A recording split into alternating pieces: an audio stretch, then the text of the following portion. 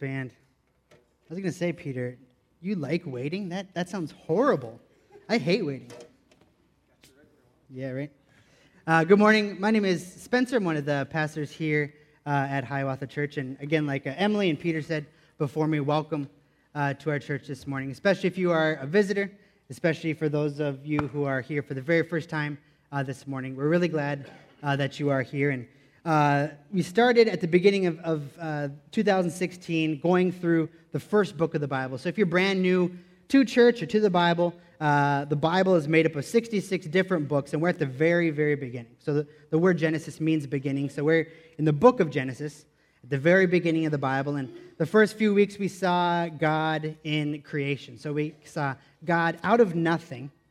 We saw him create the universe and everything in it. We saw God create the heavens and the earth. We saw him create vegetation and oceans and animals and birds. And we saw it, the pinnacle of that creation end up being humanity. So a couple things that we need to know before we get into our passage today. First is that God is creator. So God is the one who creates life. So he created everything out of nothing. So it wasn't that God took a couple living things and put them together and something else living was born, but rather he created out of nothing. He's the creator, the giver, the inventor of life. And we also see that even though humanity was his greatest creation, because it reflected him, humanity was made in God's image, even though it is his most important creation, it's still very, very different than God. So God has a personhood to him, yet he is much, much higher than humanity. And we need to see those things, or remember those things, if you were here earlier on in Genesis, as we go into our passage today. So today, as Peter alluded to, actually didn't allude to, he just told you, this week's passage is going to be about Abraham and his wife, Sarah. Well, I'll introduce you to them in a little bit, but the title for today's sermon is Anything Too Hard for the Lord? That's actually a quote we're going to get.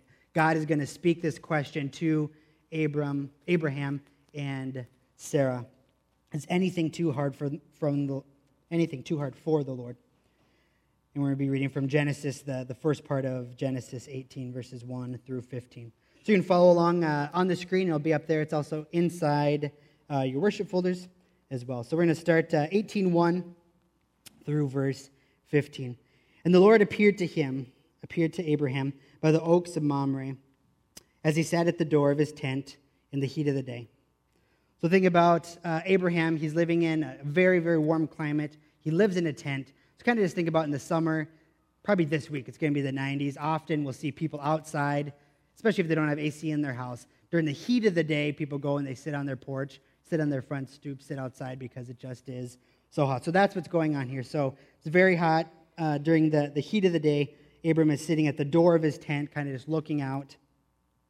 And he lifted up his eyes and looked, and behold, 3 men were standing in front of him. When he saw them, he ran from the tent door to meet them and bowed himself to the earth and said, O Lord, if I have found favor in your sight, do not pass by your servant. Let a little water be brought and wash your feet and rest yourself under the tree while I bring a morsel of bread that you may refresh yourself. And after that you may pass on, since you have come to your servant. So they said, do as you have said. And Abraham went quickly into the tent to Sarah and said, Quick, 3 seahs of fine flour, knead it and make cakes. And Abraham ran to the herd and took a calf, tender and good, and gave it to a young man who prepared it quickly. Then he took curds and milk and the calf that he had prepared and set it before them. And he stood by them under the tree while they ate. Then they said to him, Where is Sarah, your wife? And he said, She is in the tent. The Lord said, I will surely return to you about this time next year, and Sarah, your wife, shall have a son. And Sarah was listening at the tent behind him. Now Abram and Sarah were old, advanced in years. The way of woman had ceased to be with Sarah. So Sarah laughed to herself, saying, After I am worn out and my Lord is old, shall I have pleasure? The Lord said to Abraham, Why did Sarah laugh and say, Shall I indeed bear a child now that I am old? Is anything too hard for the Lord? At the appointed time I will return to you, about this time next year, and Sarah will have a son." But Sarah denied it. "I did not laugh," for she was afraid. He said, "No, but you did laugh." Let's pray. God, we thank you for your word, what it teaches us about yourself, how it foreshadows and predicts the gospel, the coming of Christ, and what he will do. We pray, Spirit, as you were the author of this book, that you would also speak to us this morning, that you would illuminate your words, that you would teach us, that you would convict us of sin, that you would remind us of the hope that we have in Christ. Pray your Spirit would move this morning and be here. In Jesus' name, amen. All right, so kind of a strange passage. Maybe some of you have heard it before, or parts of it at least. But just to summarize, so what's going on in Genesis 18, 1 through 15? Essentially what's going on is God comes to Abraham and Sarah in human form. He demonstrates friendship and kind of the covenant that he just made with him in last week's passage. He demonstrates that friendship through eating, through having a meal with him, and then brings good news. God comes in human form, demonstrates friendship through eating, and brings good news. So first thing is, most people think that what's going on, and we'll talk about why, we think that it's God and two angels that are coming in the form of man here. Number of reasons why we think that. The author actually says the Lord came to Abraham. We see Abraham when he speaks to these three men, especially to one, he says, "O Lord," and he actually uses a word that's more divine as opposed to just a respectful word as well. And then later on, we're going to see in next week's passage, in chapter 19, verse 1, it says, "The Lord stayed with Abraham and the other two men, go into the city of Sodom." So most people think what's going on is one of these three men is actually God in human form, and then the other two are angels.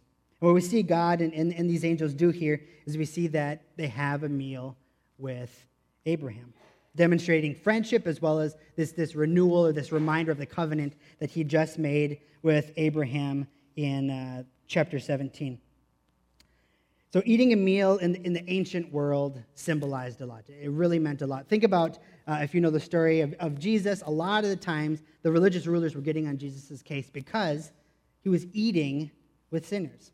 He was eating with people that you shouldn't be eating with in that time. He was eating with tax collectors and prostitutes. He was eating with lepers and sick people and sinners, and he got in big trouble because it wasn't just that he was actually sitting next to someone at a restaurant and having a casual conversation, but especially in the ancient world, eating a meal demonstrated friendship, demonstrated connection, demonstrated some type of intimacy and friendship, which is really powerful. We've seen, if you've been here in our series so far, Genesis 12, we start to see this character, Abraham. And first time we see him, he's actually not worshiping God. He's not actually worshiping the Lord. He's actually in a far-off country worshiping false gods, worshiping idols, and God calls him out of that. So far, from Genesis 12 to where we're at in Genesis 18, we've seen Abraham go from being a stranger to God, someone far off, someone worshiping idols, worshiping false gods, even being an enemy of God, all the way to now we see God covenanting with him, and now God demonstrating friendship. So no longer an alien, no longer a stranger, no longer an enemy, and more than just an acquaintance or a business partner or someone that God has made this legal contract with, but rather God is demonstrating friendship with Abraham. Like I said, too, it's a reminder of God's covenant. I'm not going to say a ton on this, but all of last week we talked about Genesis 17. God makes finishes his covenant with Abraham. It happens a couple different times in Genesis early on here where God tells Abraham, he just picks him, this nobody in this far-off land. He picks him and he says, "If you leave your land and come with me, I will give you a land. I will make you into a great nation." So I will give you lots of offspring that will grow and grow and grow, and you'll become a great nation. And through you, all the nations of the world will be blessed.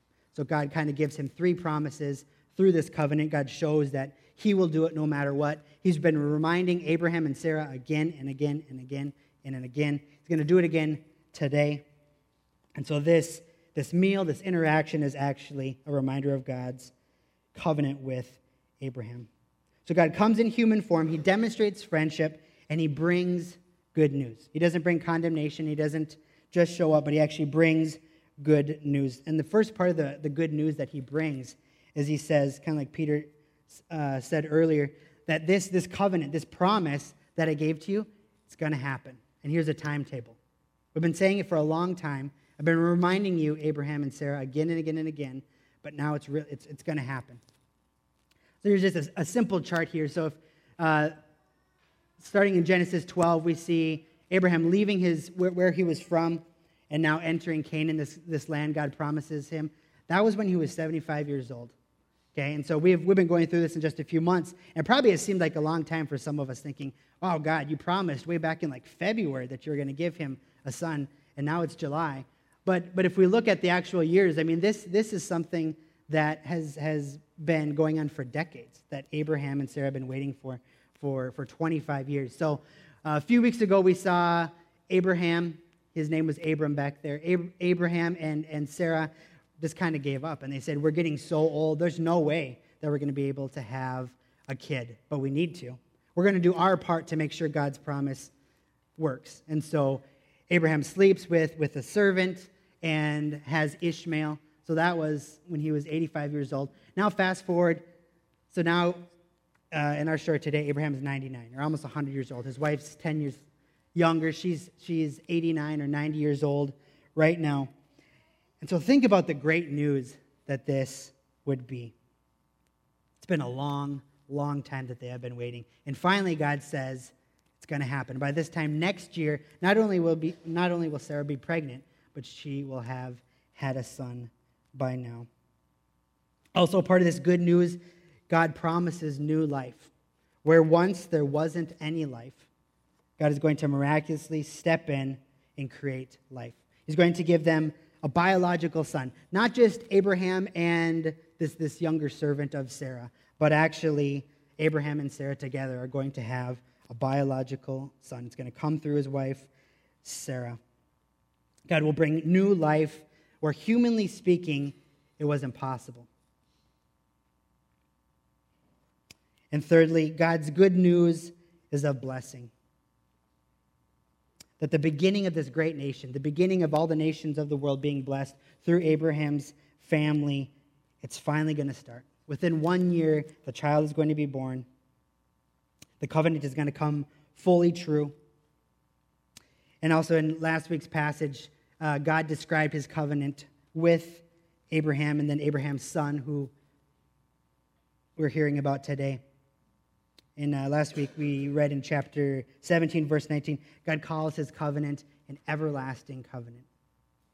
So God brings great news, great blessing. He says, not only is this covenant going to be with you, Abraham, not only with you and your children and your children's children and all your offspring and descendants, and it's not just going to end with them, but it's going to be an everlasting covenant. So God continues to kind of up the ante or kind of blow back the fog of what this covenant really does entail. So that's kind of what's going on in our story, especially in the beginning part of 18. So some of you, might be thinking, great, this is a very interesting story. It helps me see God's character and what he's trying to do. And yes, it is, pretty helpful, but just on an emotional level, on a personal level, the story just seems quite removed. Like this happened 4,000 years ago on the other side of the world in a very different culture. It just doesn't seem very applicable to me or as relevant to me as well. And in some ways that is true, right? This happened so long ago, and it is interesting, and it does really tell us a lot about God and his character. But what this story also does, not only does it speak to Abraham and Sarah and their story and their circumstance 4,000 years ago, but it foreshadows when God would come again in human form, demonstrating his friendship with us and bringing us the ultimate good news, which is the gospel.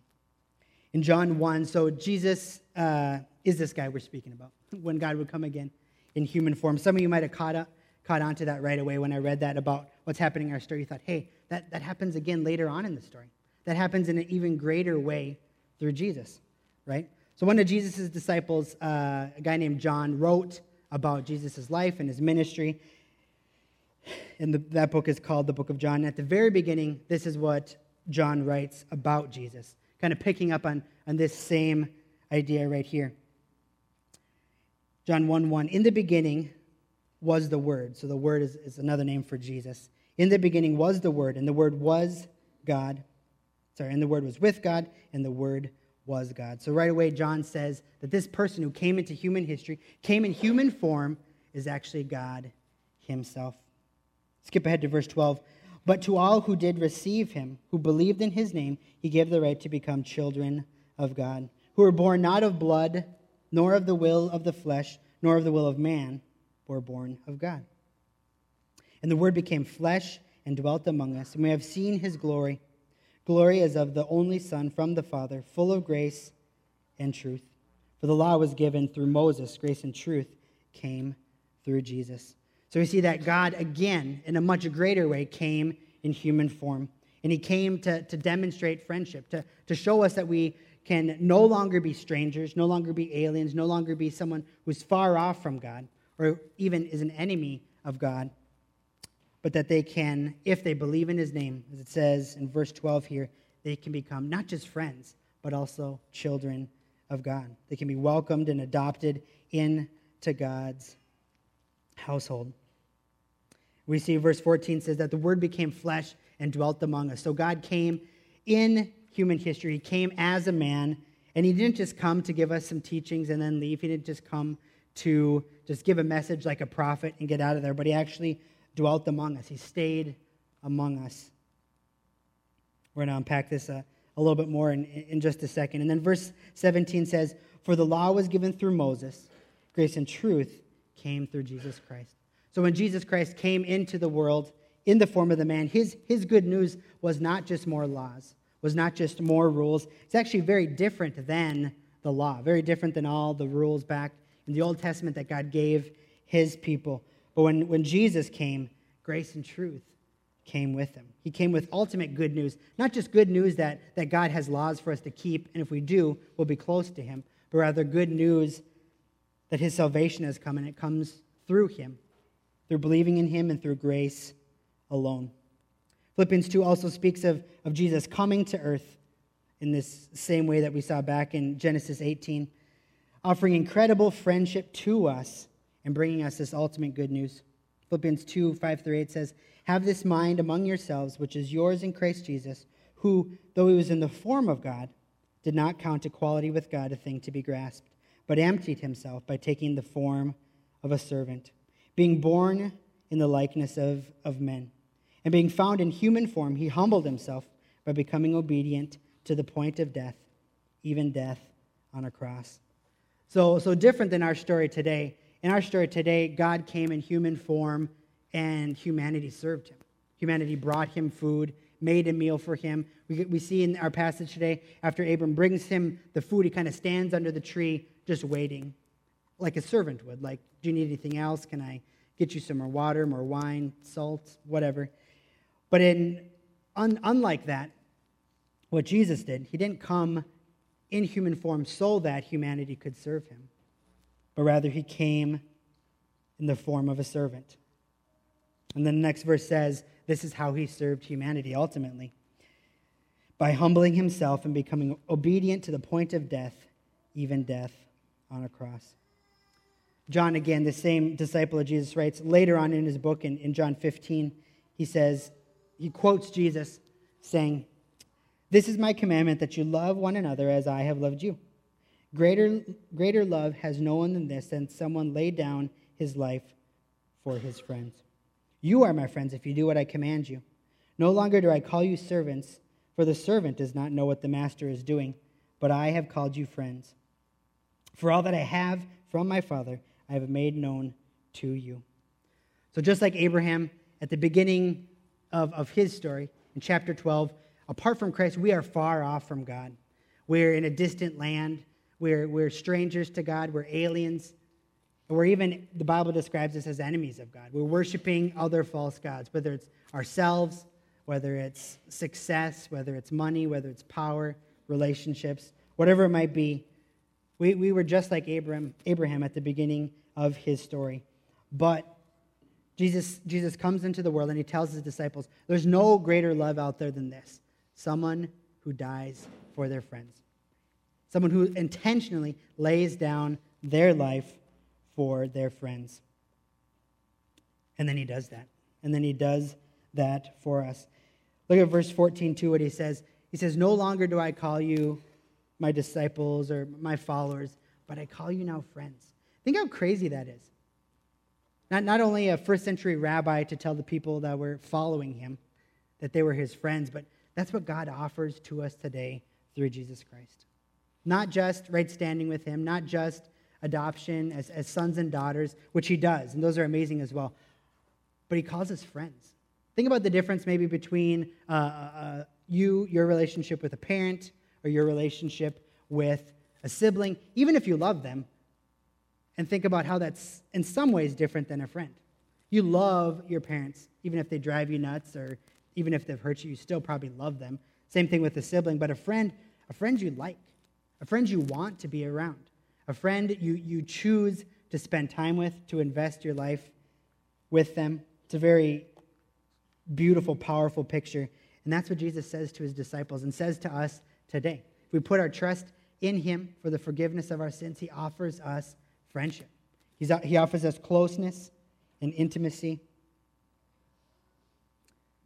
So Jesus resembles what happens in our passage today in Genesis 18. Jesus came as a man. He offered friendship and brought us not just good news, not just good news that some covenants, some promises are going to be fulfilled, but he brought us the greatest news, the best news that this world has ever heard. Similarly to our passage today. First thing is he came saying that he was fulfilling the covenant, that he was what all the Old Testament was about. This whole covenant with Abraham was always pointing ahead to Jesus. One of the books in the New Testament, Galatians chapter 3, says, and it quotes what's going on back in the Old Testament with God making a covenant with Abraham. It says that part of this covenant is through Abraham, through your offspring, all the nations, all the families of the world are going to be blessed. And then Galatians looks back at this and says, actually, Jesus was Abraham's ultimate offspring. He literally, biologically, was an ancestor. He was an offspring of Abraham. And he was what that was always pointing to. It was through Jesus that the whole world will be blessed. And without that, it doesn't really make sense, right? You think about the nation of Israel, you think about the Jewish people.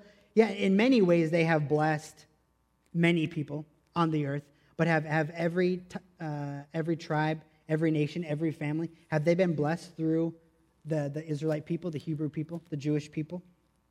Not quite, but it makes sense then if Jesus is the ultimate offspring, which Galatians 3 says that he is.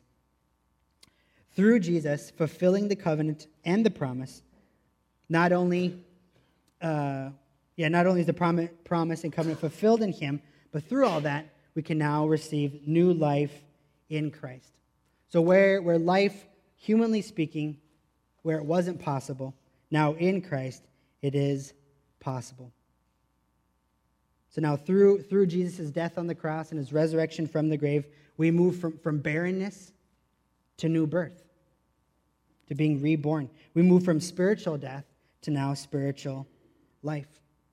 And finally, just like in our passage today, Jesus brings good news by bringing blessing and salvation. It's through his life and his death and his resurrection that we now can have friendship with God, that we can now have sins be forgiven, that we can now have eternal life, not just full life here, but life for eternity. We can be saved, not just redeemed or bought back from sin and death, but we're actually saved into a new spiritual family. We're saved into a church, a community. All right, now let's spend some time looking at the second part of our passage today, Sarah and Abraham's response, especially Sarah's, to God's promise. So God shows up, gives them a promise, and says, okay, I've been telling you this for 25 years. This year it's going to happen. And what does Sarah do? She laughs. Let's look at what happened again. Verse 9 said, then they said to him, where is Sarah, your wife? And he said, she is in the tent. The Lord said, I will surely return to you about this time next year, and Sarah, your wife, will have a son. and Sarah was listening at the tent door behind him. Now Abraham and Sarah were old. And just in case you didn't get what he was trying to say, they said it another way. They were very advanced in years.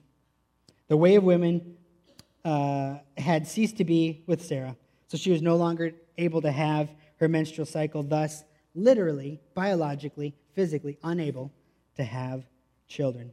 And this passage makes it very clear, so we're not tempted to think, well, something just happened. They finally were able to conceive after all these years, but this passage makes it very clear that was not the case. Verse 12, so Sarah laughed to herself, saying, after I am worn out and my Lord is old, shall I have pleasure, or shall I be able to conceive? Verse 13, the Lord said to Abraham, why did Sarah laugh and say, shall I indeed bear a child now that I am old? Is anything too hard for the Lord? At the appointed time I shall return to you about this time next year, and Sarah will have a son. But Sarah denied it, saying, I did not laugh, for she was afraid. He said, no, but you did. So first of all, just in case you were not here last week, or you forgot about last week, Abraham also laughed at the same promise that God gave him. Even though Sarah is probably more famously or infamously known for laughing at God's promise, last week's passage, Genesis 17, we see Abraham doing the exact same thing. Verse 16 from last week's passage, this is God speaking. I will bless her, I will bless Sarah, and moreover, I will give you a son by her. I will bless her, and she shall become nations. Kings of peoples shall come from her. Now look what Abraham does. Then Abraham fell on his face and laughed and said to himself, shall a child be born to a man who is 100 years old? Shall Sarah, who is 90 years old, bear a child? So even though Sarah definitely gets a bum rap, and many of you even knew that story that she laughed at God's promise, I think someone falling on their face and laughing is probably even worse than that. But either way, whether we're focusing on Sarah's this week or Abram laughing at God from last week, I think in many ways, or at least on a human level, we can really sympathize with them, right? Even though we're reading the story, we have all the information in front of us, we can say, of course, they should have trusted God, obviously. But on a very human level, we can understand, right? Most of us can, at least. We can sympathize with them. It's been 25 years since God's original promise. It's been 25 years. Some of you aren't even 25 years old today, so think about your entire lifetime, you've been waiting for a promise that God has given you. And remember, God did come again and again and again and again and remind them of that promise. It still has been decades that they have been waiting and waiting for this part of the covenant, this part of the promise to come. And we just know on a human level, we're just so forgetful. Think about, just our spiritual lives in general. You might hear a word preached. You might read something in the Bible at home. You might God might really speak to you through some song lyrics or something, and you're really convicted, or you really believe a certain truth, but just days later, or maybe even hours later, you're living as if you don't believe that anymore. Humanity, we're just so forgetful. It's so easy for us to forget God's promises to us. And if you look in the Bible, God knows humanity. He knows us in our fallen condition. We forget. We really forget easily. So all throughout the Old Testament, he's saying, do this. Do this celebration. Do this ceremony. Put these rocks up here. All these different things so that you remember. Because if you don't sing this song, if you don't do this celebration, if you don't do this festival, you're going to forget that I rescued you out of Egypt. You're going to forget that you used to be slaves. You're going to forget that I am the one true God. And so again, all throughout the Old Testament he does that. New Testament, we see the same thing. We see the letters written to churches saying, don't stop gathering. Don't stop getting together. You're going to think, oh, I'm okay. You're going to think, I already know that. You're going to think, man, Spencer and Chris preach the same thing every single week. I'm okay. But the New Testament reminds us again and again, don't stop meeting because we forget. We forget so easily. And most of us here know people who have stopped coming to church, have stopped gathering with Christians, and they're wandering from the faith or have even left the faith. That's why Jesus told his church one of the sacraments, he says, do this all the time so that you will remember the cross. So that's why many churches, and us as well, we offer communion, the Lord's Supper, every single week. And even once a month, we switch our service around and make that the focal point of our service because Jesus says, do this in remembrance of me. Take physical bread and physical wine or juice and remember what it symbolizes so that you remember the cross. Because we forget. So it's actually an act of grace. He's saying, I'm giving you this gift. It kind of seems like a law or like a rule to do again and again.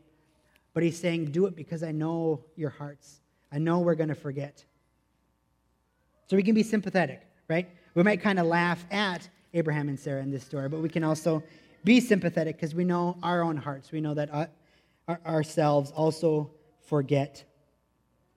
And then thirdly, we can sympathize because this is literally impossible. So God doesn't just show up and say, hey, next year this tree is going to grow a little taller. Or next year you're going to be a little more wealthy. He says, next year something impossible is going to happen.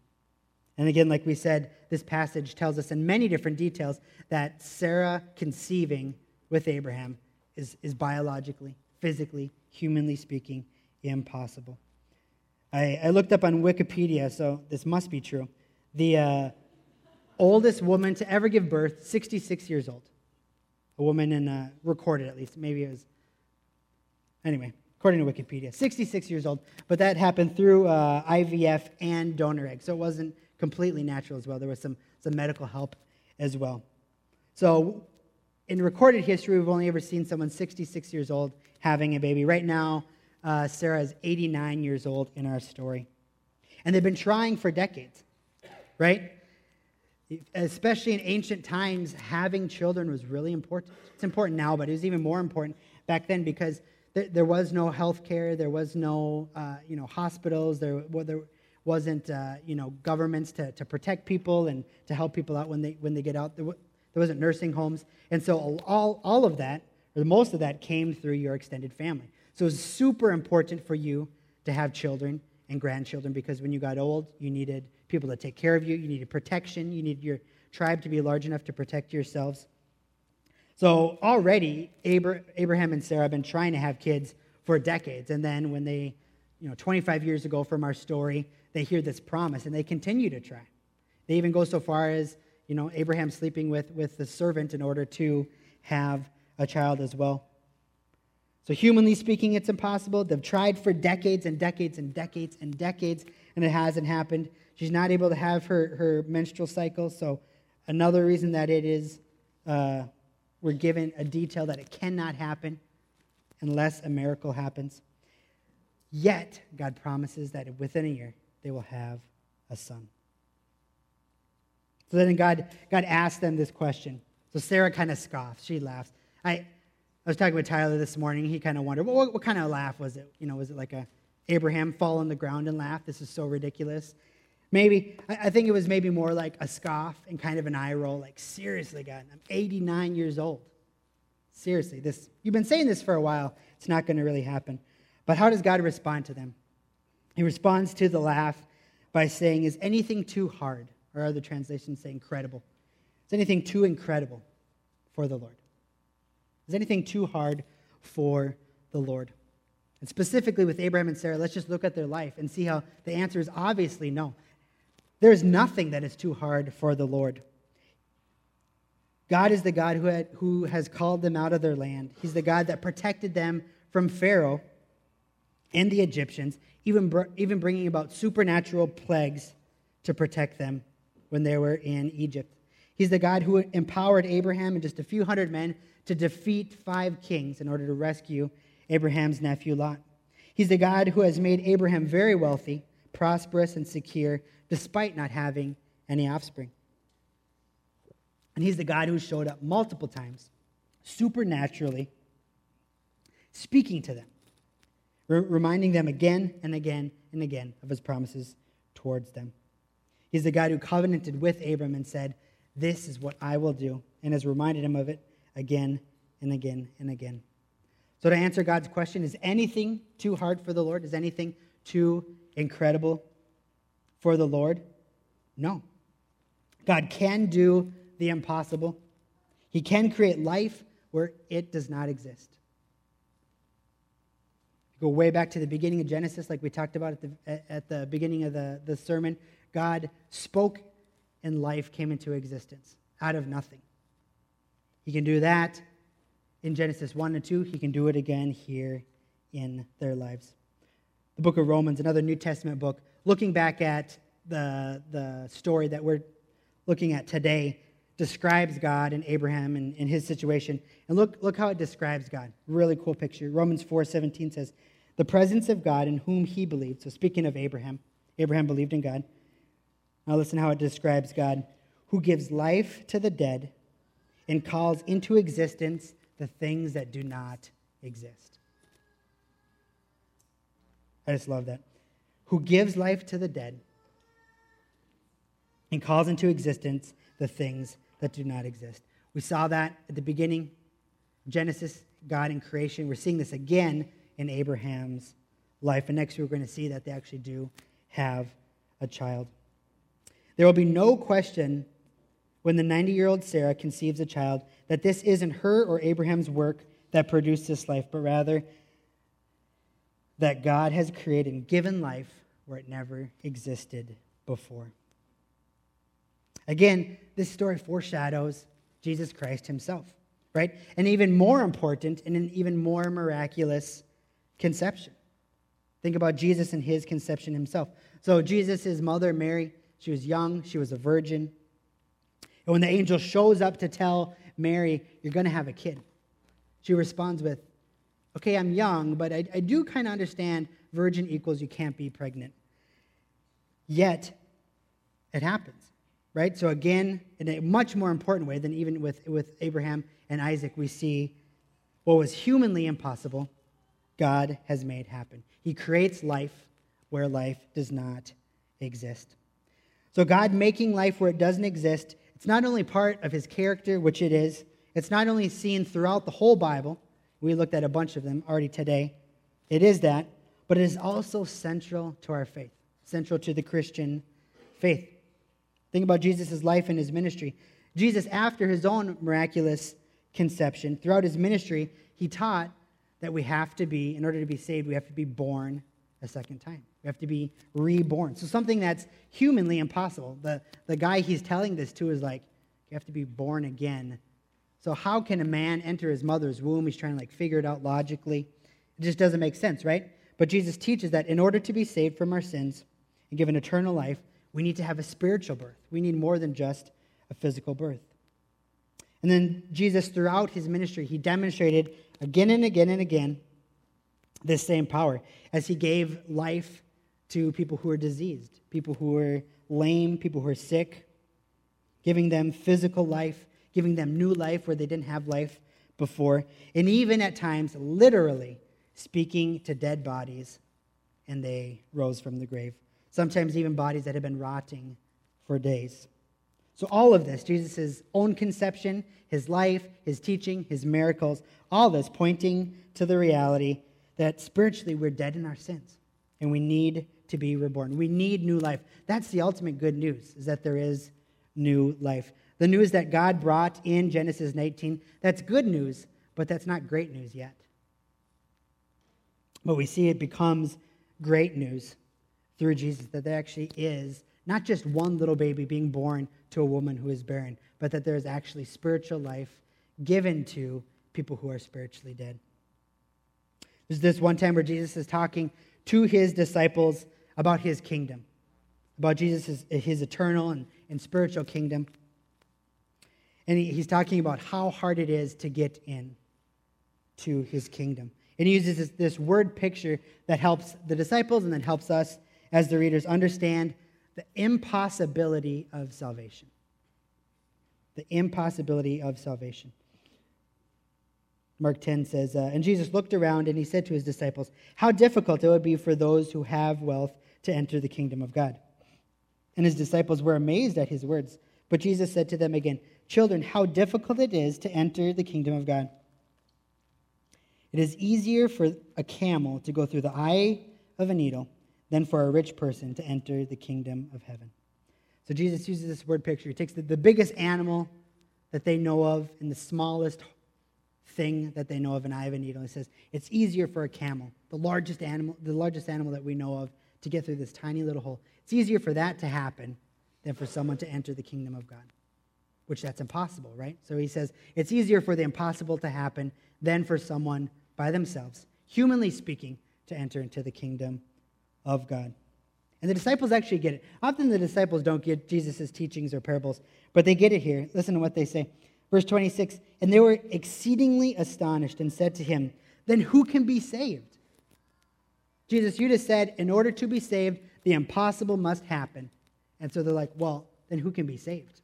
Because we know a camel can't get through the eye of a needle. And I see Jesus kind of smiling, thinking, oh, they finally got this one right. They understand what I'm trying to say. Yes, you're right. Then who can be saved? What a great question. And Jesus responds, Jesus looked at them and said, with man, it is impossible. Which echoes our story today. With man, Sarah conceiving, it's impossible. But God shows up and brings life where there isn't life. And now on a much, much more important level, a cosmic level, a level that's to all humanity, not just Abraham's offspring, it is offered to us. Jesus says, with man it is impossible, but not with God. For all things are possible with God. So salvation, linked to spiritual life, it's called spiritual life. Salvation is humanly impossible. But with God, the impossible now becomes a reality for those who trust in Jesus Christ. Life, both life now as well as spiritual and eternal, it's miraculously given. It's not earned. It doesn't make sense. It's a miracle. It's beyond human capacity. Life is miraculously given through Jesus Christ. And just like with Sarah, for life to exist, God must show up. A little later on in Mark, Jesus continues, he spells out how life will come through him, how the impossible will now be made possible. He says, for even the Son of Man came not to be served, but to serve, and to give his life as a ransom for many. So unlike our story today, God comes in human form and he doesn't say, Abraham, make me a really good meal. Show me great hospitality and serve me, and then I will give you the good news. But Jesus came and he said, I'm going to come not to be served by you. You're not going to earn your salvation by serving God. Jesus didn't come into the world so that you can serve him. Rather, he came as a servant. And he tells us this is how he came to serve us. Not by giving you a great car or great health or prosperity or whatever, but this is how he came. I came to serve and to give my life as a ransom for many. A ransom. He's going to buy us back from the prison of spiritual death. It's through Jesus' giving up his life that we can now have life. We are served by Jesus dying in our place. He doesn't demand us to serve him or to offer him sacrifices, but rather we are just ransomed back from the prison of death. So 3 questions I want us all to answer in response to our passage today as we leave. First one is, do you feel distant from God?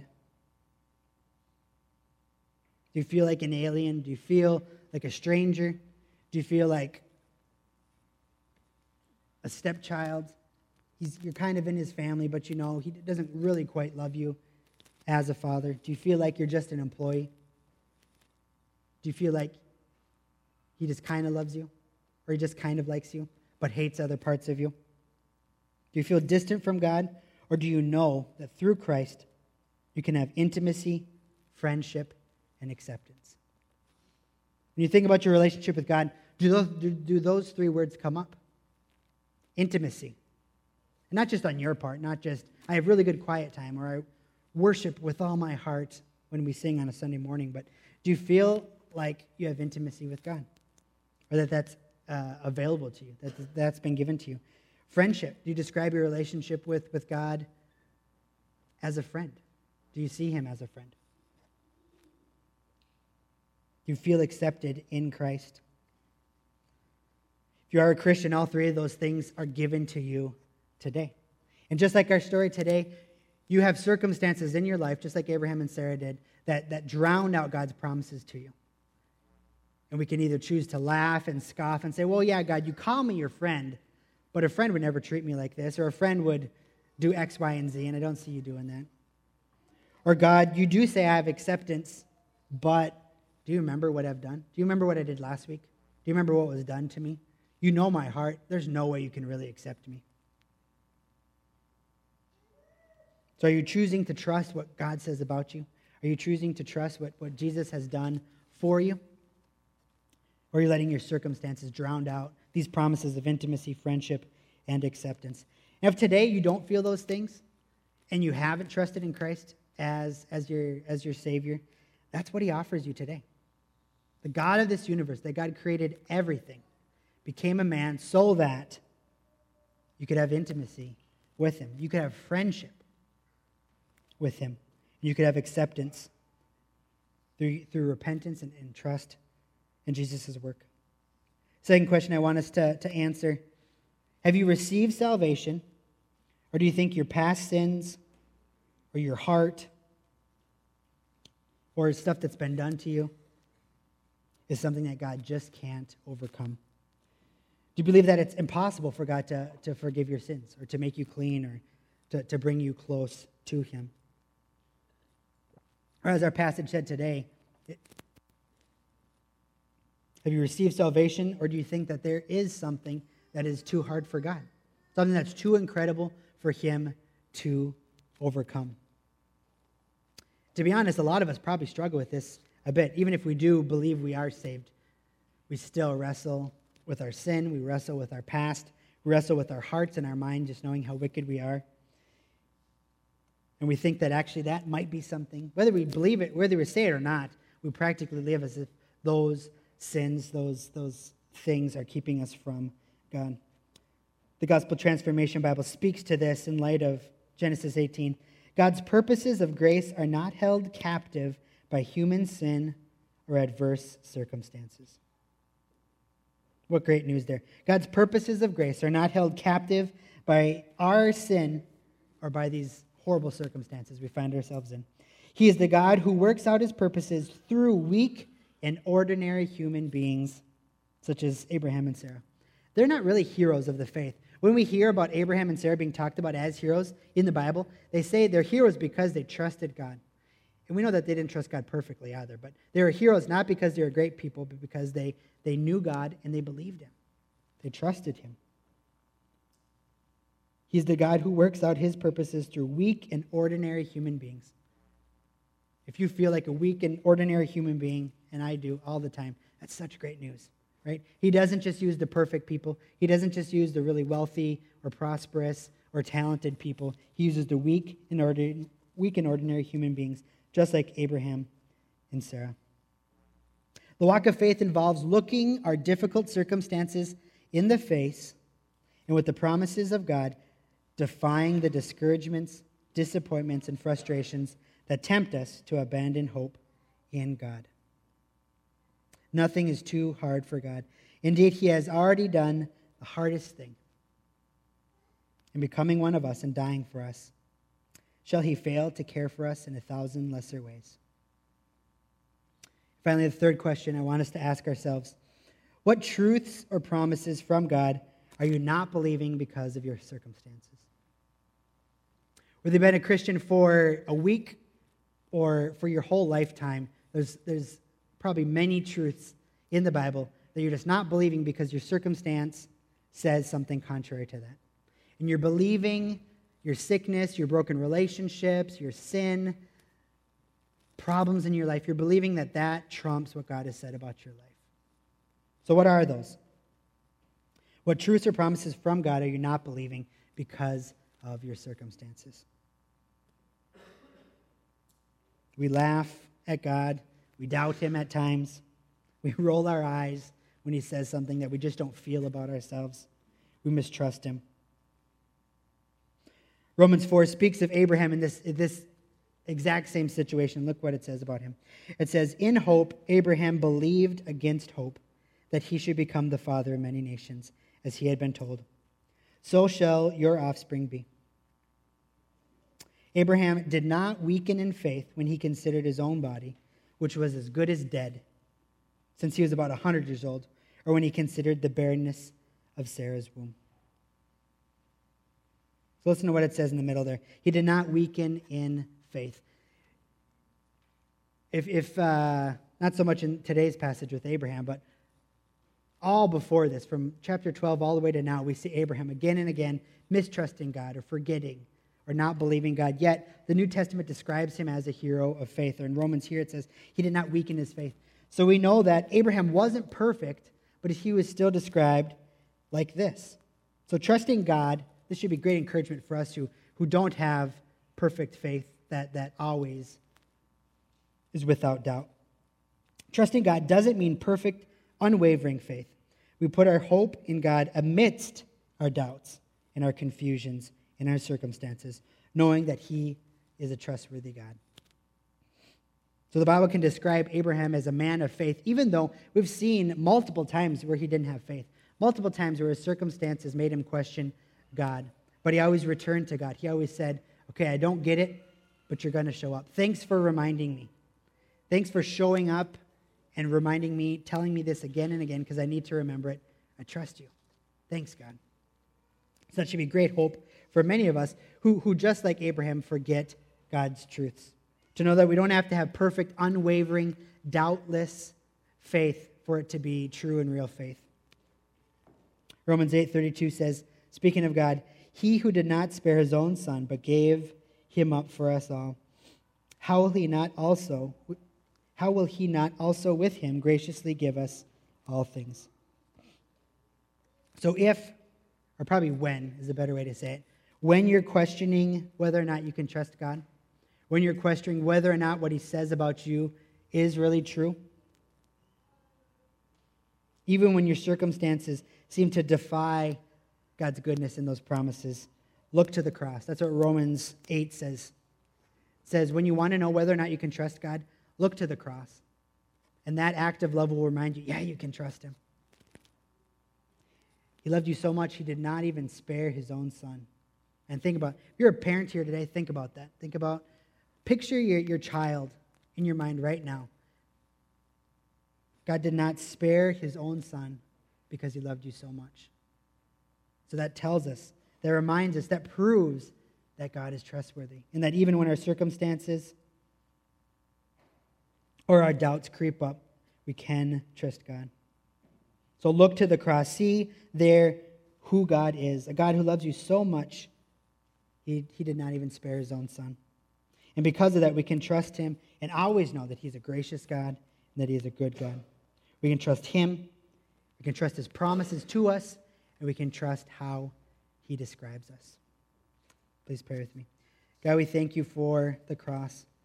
That people who are terrified because of our circumstances, who have great doubts and mistrust, who have just horrible, sinful hearts and minds, who have gone through horrible things being done to us. Whatever our state may be, God, you call us yours. You call us clean and washed and forgiven and your children and your friends. God, we pray that one of those truths would land home in every single person in this room today. Whatever we need to hear today, whether we feel far off, whether we feel dirty, whether we feel unloved, whether we have too much doubt, whether we're mistrusting your character, whatever it might be, God, you give us many, many truths about ourselves. God, so we pray that at least one of those would land with every single person in this room, and we'd be able to leave today knowing that you're a good and gracious God that loves us deeply, that cares for us, that has saved us, that wants to be our friend.